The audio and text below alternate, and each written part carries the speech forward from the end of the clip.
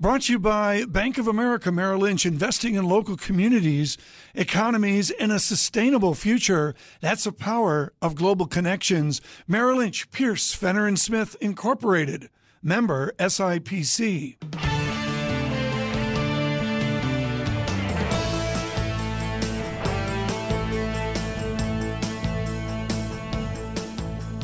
Welcome to the Bloomberg Surveillance Podcast. I'm Tom Keene with David Gura. Daily, we bring you insight from the best in economics, finance, investment, and international relations. Find Bloomberg Surveillance on iTunes, SoundCloud, Bloomberg.com, and of course, on the Bloomberg. Jim Glassman joins us. We were both off on Friday for Jobs Day. Lucky. Perhaps we were both at the Super Bowl, Tom. I don't know. But let me just get your sense of what we saw in those numbers on Friday, how you reacted to the headline number, and I know you've dug into them, the numbers since. You know, I'm more interested in the employment picture because wage trends, which got threw everybody off, are very volatile. So this month they're very soft. But the fact when you're seeing steady job growth month after month, here we are 8 years in recovery and we're still seeing this, it tells you we still have a lot of momentum. You would think that if we're getting close to full employment, these trends are going to start slowing down. And just it's a reminder that we still have a lot of people out there looking for jobs, and it makes me feel like we're not yet up to our full potential. So that means to me there's more good news to come. So I was more focused on that. Now, the other thing that's really interesting, in the background, what you see going on is as the job market's doing better, there's more opportunities opening up. And what's happening is people, particularly in the 25 to 35 year bracket, the participation rate's coming back. So a lot of these guys dropped out during the recession. Maybe they had support from family. But with the job market doing better, there's a more compelling reason to come back in and look for a job. And I think that's a healthy sign that this hidden unemployment that's been going on is really, we're addressing it, and we're seeing lots of signs of this. So I take comfort in the trends that we see in the employment numbers. And but by the way, the other thing that's interesting in this, for the last couple of years, we've been dealing with the oil sector has been going through some major cutbacks. And you're seeing it showing up in mining and utilities and manufacturing and CapEx spending down. Well, it looks to me like we're mostly got through that, because now you're starting to see job growth in mining, in manufacturing, and construction. So these are the three areas that have been kind of soft. And this report showed maybe the beginning of some return to something more normal. You mentioned the volatility of those wage trends. If you take a step back, what are we seeing in terms of wage growth from a broader perspective? Well, these numbers show sort of the wage growth has shifted up from 2% annual growth forever to about 2.5%. We're still doing a little better than inflation, but frankly, I would expect this is going to do a little better. It looked to me like we were heading our way toward 3% growth, which would be quite decent given where inflation is. And it may be that we're there. And the thing that surprised everybody is there were a bunch of states that implemented minimum wage hikes in January. That didn't show up. So I think you don't really know what's going on here until you see a couple months behind you, because these numbers are so volatile. They swing around a lot. And it wouldn't be surprising to me if by spring you see the trend is back to where we were thinking before, 2.5, heading toward 3%. I want to ask you about retraining. I was looking at your most recent note, and you wrote there were 5.5 million unfilled job openings today compared with 3.5 to 4 million job openings the last time unemployment stood at the current level, implying that quite a few new jobs could be created by retraining folks. Are people taking that more seriously? Yeah, you see movement toward them. You see it in action. Businesses talk about this a lot. It's very difficult for a small business to train people, because what happens is you train them and then they jump. You can't be sure they're going to stay at your job. So where I see it is more in the community college system. That's where, go to Miami-Dade Community College. It's a massive system. They've got a lot of specialized skill programs that tons of kids are going into. And I think it's just a matter of time before people figure out that where the opportunities are. You just can't turn yourself into a technician overnight. It takes time, and you've got to get some skills that we used to get in shop class, or you got to have some interest in math.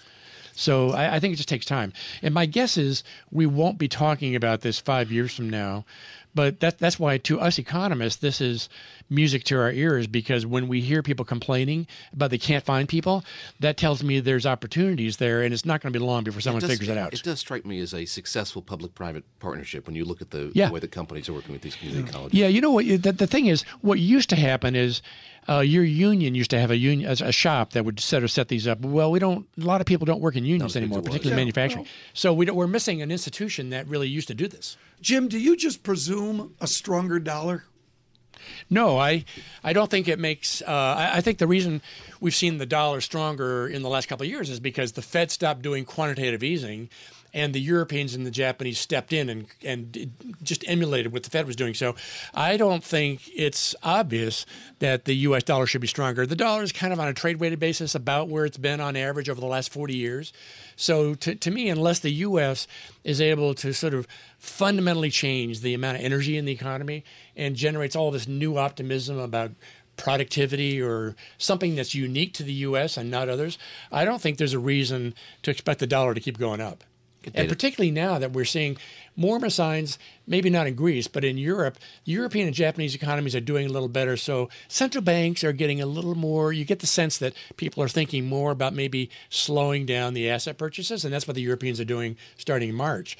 So that, to me, that prospect is what kind of limits the upside for the dollar. Get trade balance data here at 8:30, and you've written about trade deficits, how we should regard trade deficits, saying it should seem as a pay-it-forward story. I think so. Explain trade that. deficit. I think that's fascinating. Okay, so here's the U.S. We are among the richest of the economies in the world, right? America is already great, and so is Europe in terms of living standard. Much of the world is very poor. So to me, trade deficits symbolize an effort on our part. It allows countries that are allowed to access our consumer markets, means they can sell to us, means they can generate their own economic development. And so trade deficits are a sign that the world is all out of balance. We're trading with people who are poor, but as they do better, they're going to be buying more of our stuff. And so to me, a trade deficit is a temporary dislocation that is a reflection of a world that's out of sync. It's not a reflection of countries manipulating their currency to take advantage of the U.S. It's a sign of countries waking up. And if you're Bangladesh or India or China, your living standard is 10 to 20% of the U.S. level. You're not going to be buying the same things that we're buying from them. So to me, this is a stepping stone to a world where we're all going to be doing better. And we benefit from that process because as Asia in particular continue to develop, there's vast new consumer markets that are going to be developing, and our businesses are going to be benefiting from that. American jobs are going to be created by that. Is this conversation too colored by politics? In other words, do we focus too much on China and Mexico because of the debate over the border, or about who is wielding a heavier hand in the Asia-Pacific region, for instance? I can understand the focus on China and Mexico because that's the most dynamic. Those are where the biggest changes have taken place, right? And China is big, but it really is a mistake to think that China and Mexico are stealing our jobs. China and Mexico, as they develop, are creating jobs for us. We don't see them every day. Honestly, in my company, I don't know how much of J.P. Morgan's revenues are being generated by the economic pie growing, but I know it's true. And I know that I'm benefiting from what's going on around the world. Jim Glassman with us. He's head economist for commercial banking at J.P. Morgan. Jim Glassman, you had a great phrase earlier this morning, bogged down. Well, you're bogged down by distractions, whether it's Mr. Putin or the New England Patriots. We are bogged down. How do we get out of this boggedness? It's lovely to be bogged down by the Patriots, but the problem is it's distracting from the issue that has been helping the market, which is focusing on economic initiatives to get the economy moving. Regulation, tax reform, infrastructure spending, that's coming. We know that's percolating in the background, but I think all this other stuff is really kind of worrying people that maybe if we're not careful, that can start fragmenting the team that's trying to put this together.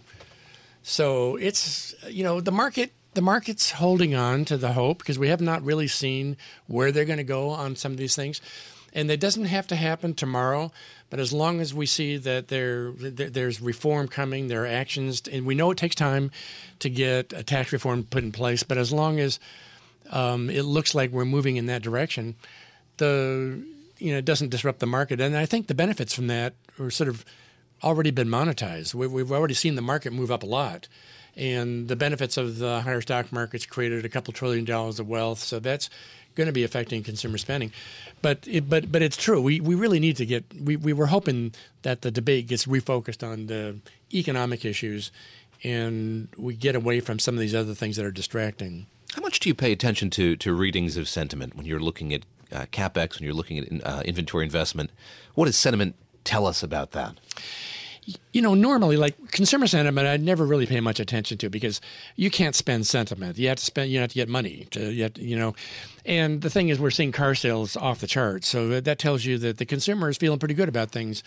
I think in the business area, sentiment does matter a lot because there's a lot of activity businesses do. Business investment, for example, in CapEx, that requires that you have some confidence in the future. So sentiment can sometimes tell you if there's a change in the mindset. And, if a business has to put in place a project that requires confidence that things are going to be better in the future, business sentiment can tell you something about what's going on. And we are seeing an improvement in CapEx surveys, for example. That's probably more about sentiment than it is about real plans. That's what we're going to have to sort of watch to see whether, in fact, we do get follow-up on some of this improvement that we've seen in the sentiment numbers. When you look at, we were talking about energy and energy in the labor market. How big of a driver is the energy sector right now when you look at the U.S. economy? How important is it to get it back online, perhaps to where it was? Well, it was a big deal because, as of 2014, employment was growing about 250,000 a month. It just kind of slowed down quite significantly to under 200,000 as that industry was going through its cutback. So I don't know that. It's a big deal for the U.S. economy. Yeah. We still use more energy than we produce, but it's a real big deal for the economy. And it's hard to tell.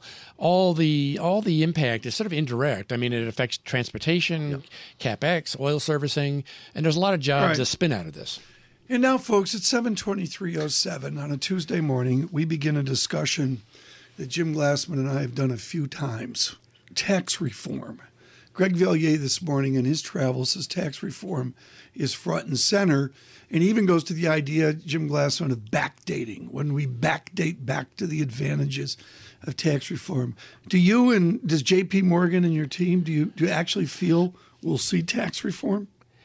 We do, because this is an important part of the program, and it seems to be supported by folks in the Senate and the House and the President. So it would be. I mean, we do have issues because our companies are not competitive on the global landscape. So we know that our corporate tax rate, the 35% rate, is putting companies at a disadvantage compared to others. We would like to see the tax code shift more to a consumption-based tax, and that's part of what's going on here. Oh, yeah, come on. We were, we were children when we were talking about tax for America. Yeah, we were at one time they were trying to turn the tax code into an consumption-based income tax code. Well, diminishing. No, there was some bipartisan effort to do that. But I think it's reasonable to assume we're going to get some measure of tax reform here because it's an important part of the program. Jim Glassman, thank you so much. Greatly appreciate it with J.P. Morgan.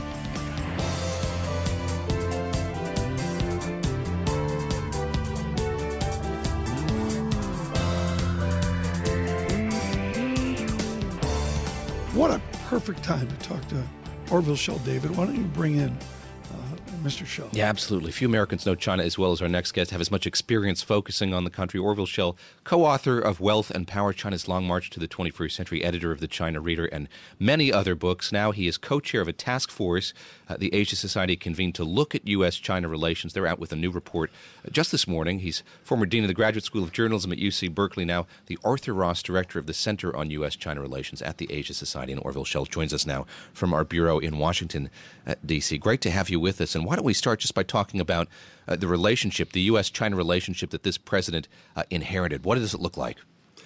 Well, I think he inherited one of the most important relationships in the world between two countries, but one that was increasingly out of balance.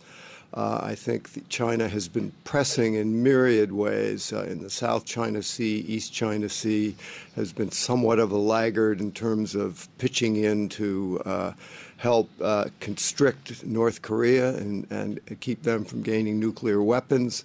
I think you see increasingly repressive environment within China itself, very unlevel playing field in terms of trade and investment within China itself. So I think Trump comes in at a time when already the sort of Chinese side of the equation was out of balance, and now he has, in effect, thrown the puzzle on the floor on the American side as well. So we have a very curious situation where there are very few constants, and everything is up for grabs in the process of being kind of reinvented, if you will. We've seen North Korea amp up its testing. Regime testing more ballistic weapons. And one of the things that this report concludes is there needs to be more engagement between the U.S. and China on that issue. When you look at President Xi, does he strike you as someone who is willing to engage, wants to engage more with the U.S. at this point? I think that the Chinese government under Xi Jinping has been quite distrustful of the United States, suspecting that deep down inside the agenda is regime change, because after all, they have a sort of a retrograde Leninist government. We have values differences, political system differences. On the other hand, I think President Xi is a realistic man. He knows that in this globalized world, he has to get along with the major players, and the U.S. is one of them. In Korea, we have a curious situation because we do actually share a very common interest with China. Neither country, U.S. or China, wants to see Kim Jong-un with nuclear weapons and long-range ballistic missiles. So the question is there any possibility with Trump, the negotiator par excellence, of him coming to some sort of a deal with Xi on Korea, where China agrees, yes, we'll cooperate with the U.S., we'll forge a better relationship, and we'll squeeze North Korea off. We'll shut off the oil pipeline, we'll close down the trading companies, we'll stop the banking that enables North Korea to continue. Yeah. Within the zero-sum architecture and the certitude, which is very anti-Orville Schell, but within the certitude of our new administration, everyone vaults back to game theory. I think of Vinod Agarwal at Berkeley as someone who's really looked at the game theory of trade and diplomacy. What will be the game theoretic response of China to the possible actions of our new administration? Well, that's a very good question. I think, I'm here in Washington now. We've been talking with White House people, the Senate, Defense Department, State Department. As you go around, you find that nobody has an answer to that question. And this is sort of Trumpian strategy at its sort of highest state of evolution. Now, its virtue is, of course, it does throw everyone off balance. It also throws the Chinese a little off balance. It puts them on notice that things are going to be different. So that's not in itself a bad thing. But, at some point, you have to begin putting the puzzle back together. You have to have some new strategy to replace whatever it is that you've taken off the table. David, could I mention, and Professor, I can't believe I'm saying this. 40 years ago next year, you weren't cool unless you had In the People's Republic, Orville Schell paperback. David, you had to be too cool for school if you didn't own a copy of that. That was gracious of you. 39 years ago. 39 years. I mean, you had to have it to pick up girls. That's all there was to it. Professor Schell, let me ask you about who the point person should be on U.S.-China relations. There was a lot made of Terry Branstad being picked to be the ambassador to China. In actual fact, how much power does the ambassador to China have? In other words, is it the State Department who should be pushing for these relations to improve? Is it the Treasury Department? Where does that come from? Well, I think the ambassador actually has very little power, and in the present scheme of things in China, our ambassadors lately have been completely shut out. They can't even see a vice minister, whereas the Chinese ambassador here is feted at the highest levels, even gets into the White House to see the president. So here, too, we are way out of balance. I think that, the president obviously has to set the tone. But I think in this administration, it may well be that he sort of remands more than day-to-day exercise of policy to his cabinet secretaries, as we've seen with Mattis, just got back from Korea, Japan, and the president did kind of defer to him. Now, Tillerson is a smart, able man. He's got to get his sea legs and find out just exactly, where he's standing. But it's possible that he will be more and more in charge. And then we have people like in the White House, Peter Navarro, who is an economist and who's staked his, his future in the White House on trade. This is a very delicate question. And he is, I would say, quite neuralgic about China. Well, you're being gracious. If you were to write in the People's Republic an American's firsthand view of China, if you were to rewrite it today, Orville Schell, how would you rewrite it to explain to the Trump administration that it's not a zero-sum America, it's not a zero-sum system, and in some way we need to work with China? How do you write that today?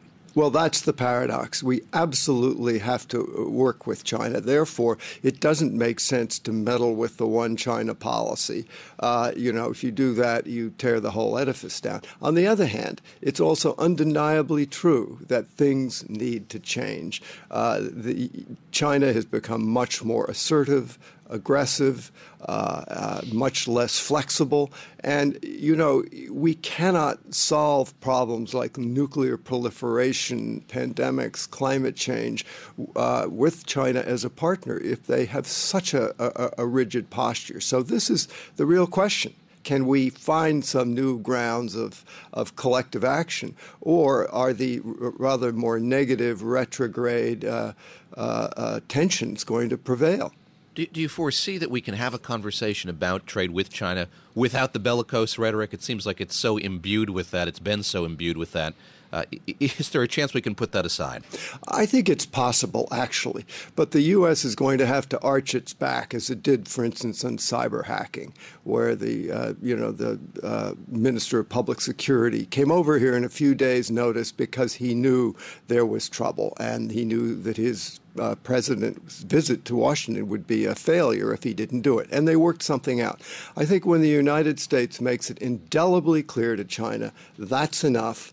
This can't go on, and there will be consequences. There's a price to pay if we don't work this out. Then sometimes they come around. Yeah, Orville Schell with us. He is co-chair of the Task Force on U.S.-China Relations. The Asia Society has assembled. They're out with a new report today, U.S. Policy Toward China, Recommendations for a New Administration. Orville Schell, the Arthur Ross Director of the Center on U.S.-China Relations at the Asia Society. And Orville, let me ask you about the history here. You've written more than 15 books on China. The history is so important. Are you worried about how cognizant this new administration is of the history of this relationship? Well, it's an incredibly important element in the U.S.-China relationship because there's such tremendous sensitivities in the whole Chinese narrative about China having been occupied by Japan, the Opium Wars, the history of the West, sort of predatory postures towards China, and this I think fuels the deep desire that's expressed in the most obvious ways by President Xi of China to become great again. In other words, to undergo a rejuvenation, and that's part of what I think is driving its push in the South China Sea, the East China Sea, its sort of Silk Road policies of trying to extend these routes, maritime and overland, to Europe. So China is really on the march, an effort to regain its old sort of historical ascendant power, not only within Asia, but the world. Let me ask you to play that out a little bit more. You've called President Xi a realistic man. What is his vision of China's role in the world? I think the first step is China should be preeminent in Asia. And this is why the Seventh Fleet and America's sort of 20th century presence as the predominant sort of power in Asia, at least maritime power, is not acceptable. And that's why we see it claiming the entire South China Sea and the so-called 9-dash line that goes almost down to Indonesia. So, it wants to rearrange the furniture of Asia in terms of who is in charge, who is calling the shots, and in this sense, too, it's very historically redolent that it wants the surrounding powers, Korea, Japan, Vietnam, that once were tribute-bearing subsidiary nations, to again be in a subsidiary role to China, the leader. Let me ask you about a watchword or a watch phrase, something we hear time and time again. That's civil society. And one of your recommendations here has to do with civil society, saying that there are policies in place that harm U.S. organizations, companies, individuals, and the broader relationship. And the U.S. should respond to that. Haven't we been doing that? I think back on the last strategic and economic dialogue, there was a whole component part on how these organizations can act independently in China. How does that change? How does that conversation begin to change? You know, I think that as relations get more tense on a state-to-state level between our governments, it becomes ever more imperative that we have a functional sort of second set of muscles, namely in civil society. NGOs, cultural exchange, music, education. And I would also say here the media is an incredibly important role. And the playing field when it comes to the media is completely out of balance. China has... Any reporter from China can come in, from the New China News Agency, the People's Daily. There's CCTV television channels playing in the U.S. in Chinese and English, radio networks. None of these things are possible for Americans in China. So this is another area where if we're going to have a healthy relationship, we need to recalibrate. Did you ever meet Mao? I never did. You say Mr. Trump reminds you of Mao. Yeah. Discuss. That's quite a statement. Well, even from Orville Schell. Mao and Trump are both populists. They're both, I think, quite anti-elitist. They both are dedicated to sort of turning over the order such as it is. They both imagine themselves to be representing kind of people who've lost their voice, who are looked down upon, who feel disesteemed, disrespected. I think, Mao Zedong had an expression that you can't, no construction can happen without destruction. And I think that's very similar to sort of Donald Trump's notion that. But they both grew up wealthy, right? Well, Mao grew up. He was sort of not a poor peasant family, but a peasant family. So he had a very different kind of rural upbringing. But interestingly, he had tremendous issues, as we may say, with his father, and became very anti-authoritarian, which was, I think, fed into his penchant for making revolution. And I think there was some of that in Donald Trump's family history as well. Last question here is just about business. A lot of people in business say the biggest issue in China is cybersecurity. Just the last 30 seconds we have here, what do you recommend change with regard to cybersecurity in China? Well, there's a lot of hacking, not just of government networks by the Chinese, but also theft of intellectual property and cyber hacking into corporate accounts. And this is, not something that the U.S. accepts. And I think actually, as we said earlier, this is one of the areas where the U.S. and China did actually come to an agreement that was reasonably effective. Well, thank you so much. Orville Schell with the Asia Society with an important new task force on China.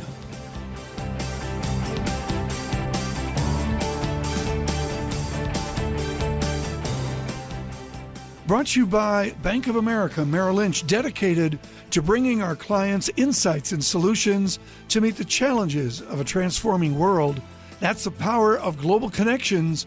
Merrill Lynch, Pierce, Fenner & Smith, Incorporated, member SIPC. One of our favorite guests, Phil Verliger, who's been very cautious about an oil price recovery for decades of study out of MIT a few years ago, studying oil as well. Phil, do you still maintain a cautious view of the certitude that oil will recover? Very cautious.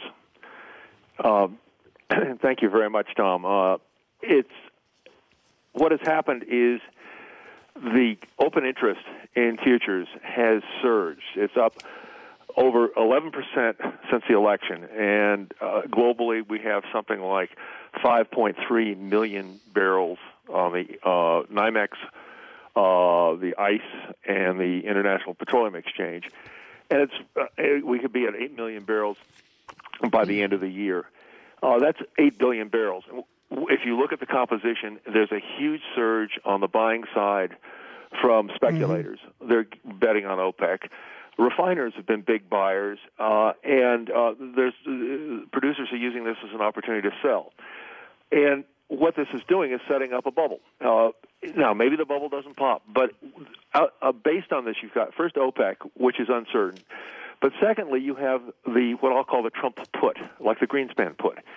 And what we have is a situation where one way or another, U.S. producers are pretty well guaranteed of high prices. The free market that Ronald Reagan opened in January 28th, 1981, closed January 20th of this year.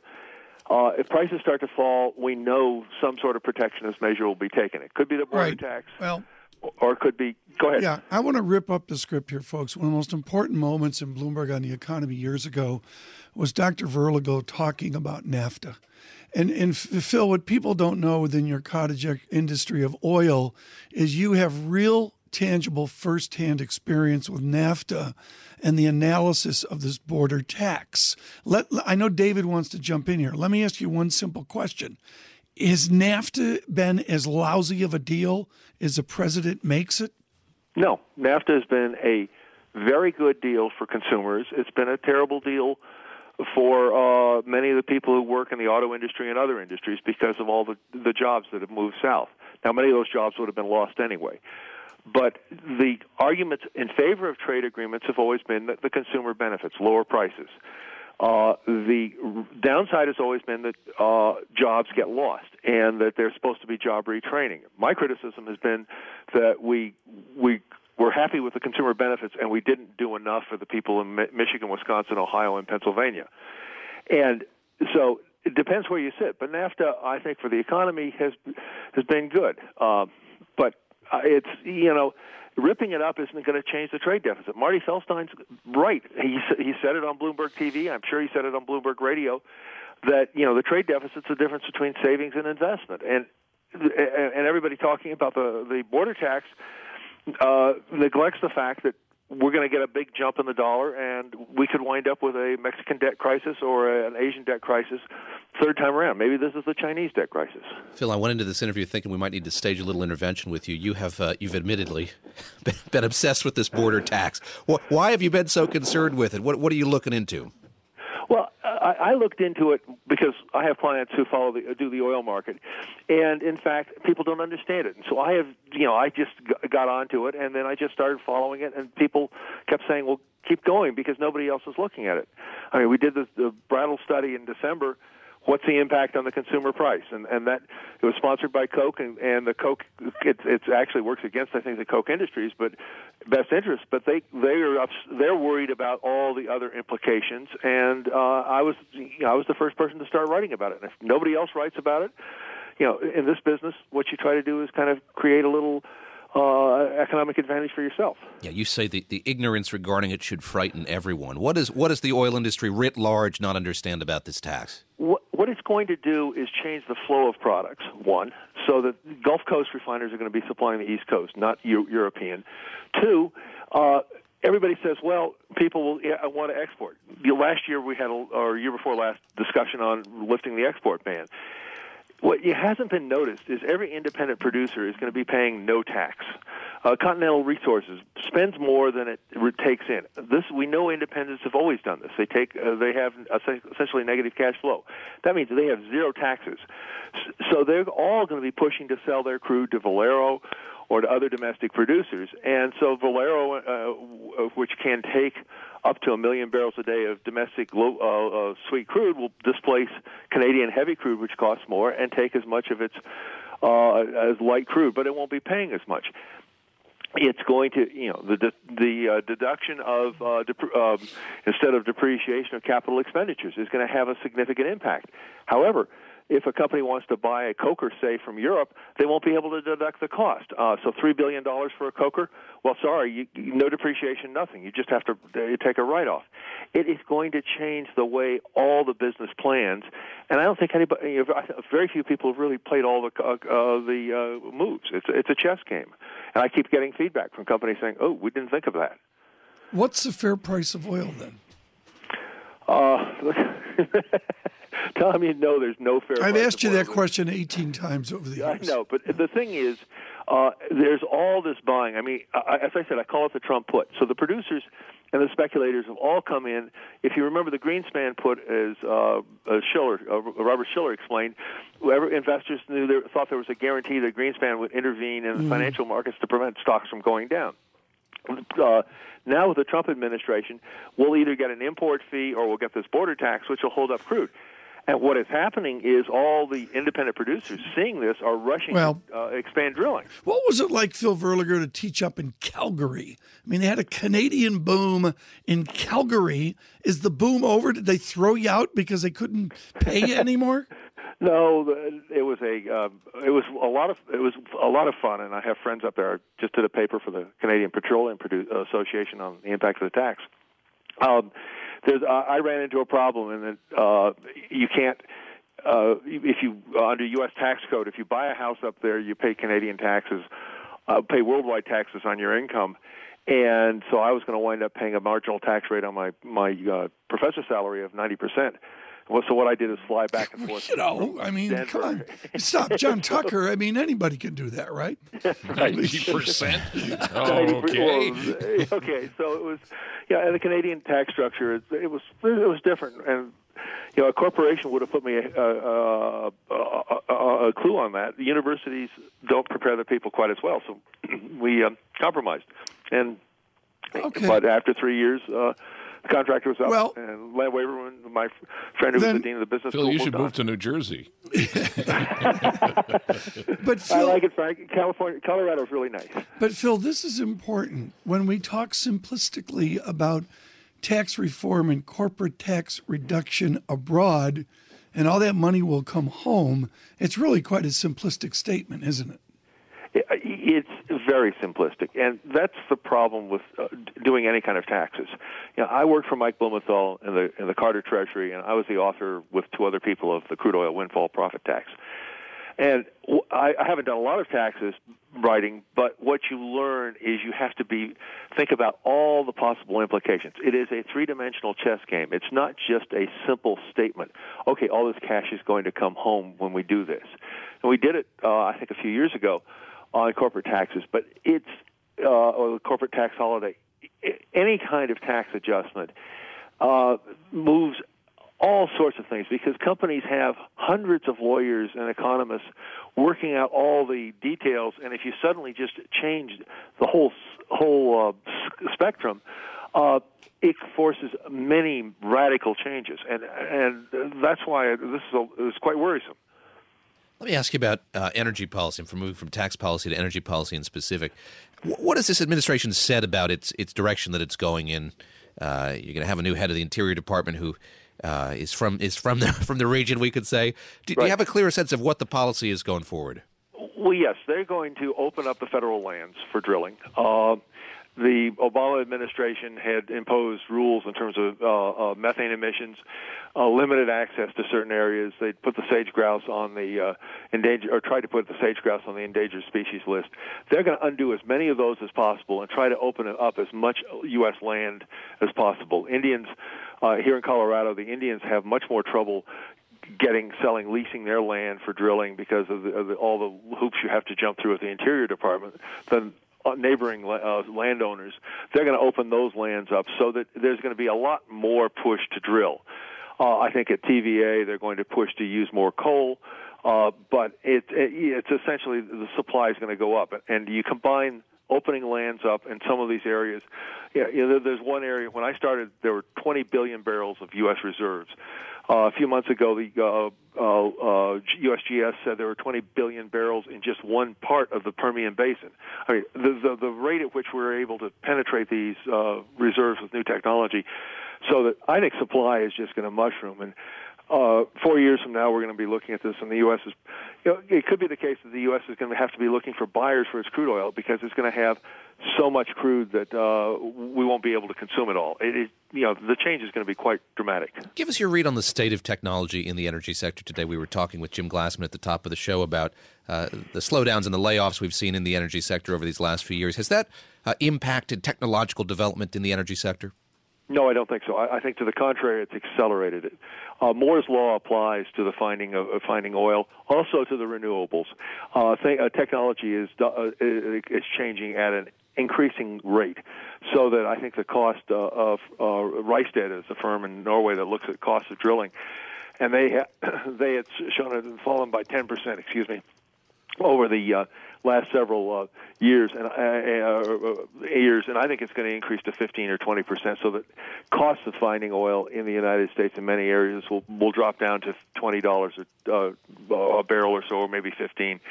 And at the same time, the renewable technology costs are going to come down, so that for most of my career, I've been looking at higher and higher energy costs. It is quite possible that in 10 years we're going to be looking at oil being, in many parts of the world, less expensive, and other forms of energy less expensive than water. Give us the OPEC update. I have to ask here, now that we're a few months out from those meetings in Vienna. Are the parties upholding their ends of the bargain, and what effect is that having on energy here in the U.S.? They're upholding their ends of the bargain. The compliance seems to be about 95%, so that's holding up prices right now. But I mean, this is their last gasp. They are the high-cost producers, except for Saudi Arabia. 5 years from now, Venezuela is going to be just a devastated state because of all these technological changes that are coming here. Argentina is starting to adopt them. Russia's got a lot of shale oil. The renewables are coming. The renewables are going accelerating in developing countries. So Schell was probably pessimistic when they say oil demand is going to peak in 2025. I think it probably peaks a little earlier. The situation is just changing so rapidly. Phil, thank you so much, particularly those discussions on trade, NAFTA, and the border tax as well. Mr. Verliger, thank you very much. PK Verliger, when he's with us, we get reams of emails. Send me his note. We protect the copyright of our guests, including Notes at the Margin, Volume XXI, number 6.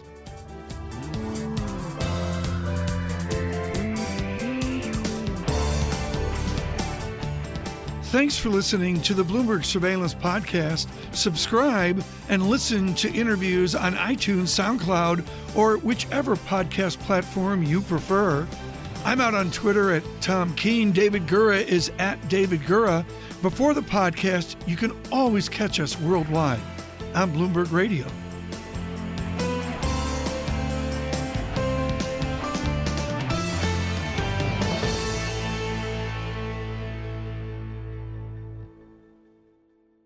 Brought to you by Bank of America Merrill Lynch, dedicated to bringing our clients insights and solutions to meet the challenges of a transforming world.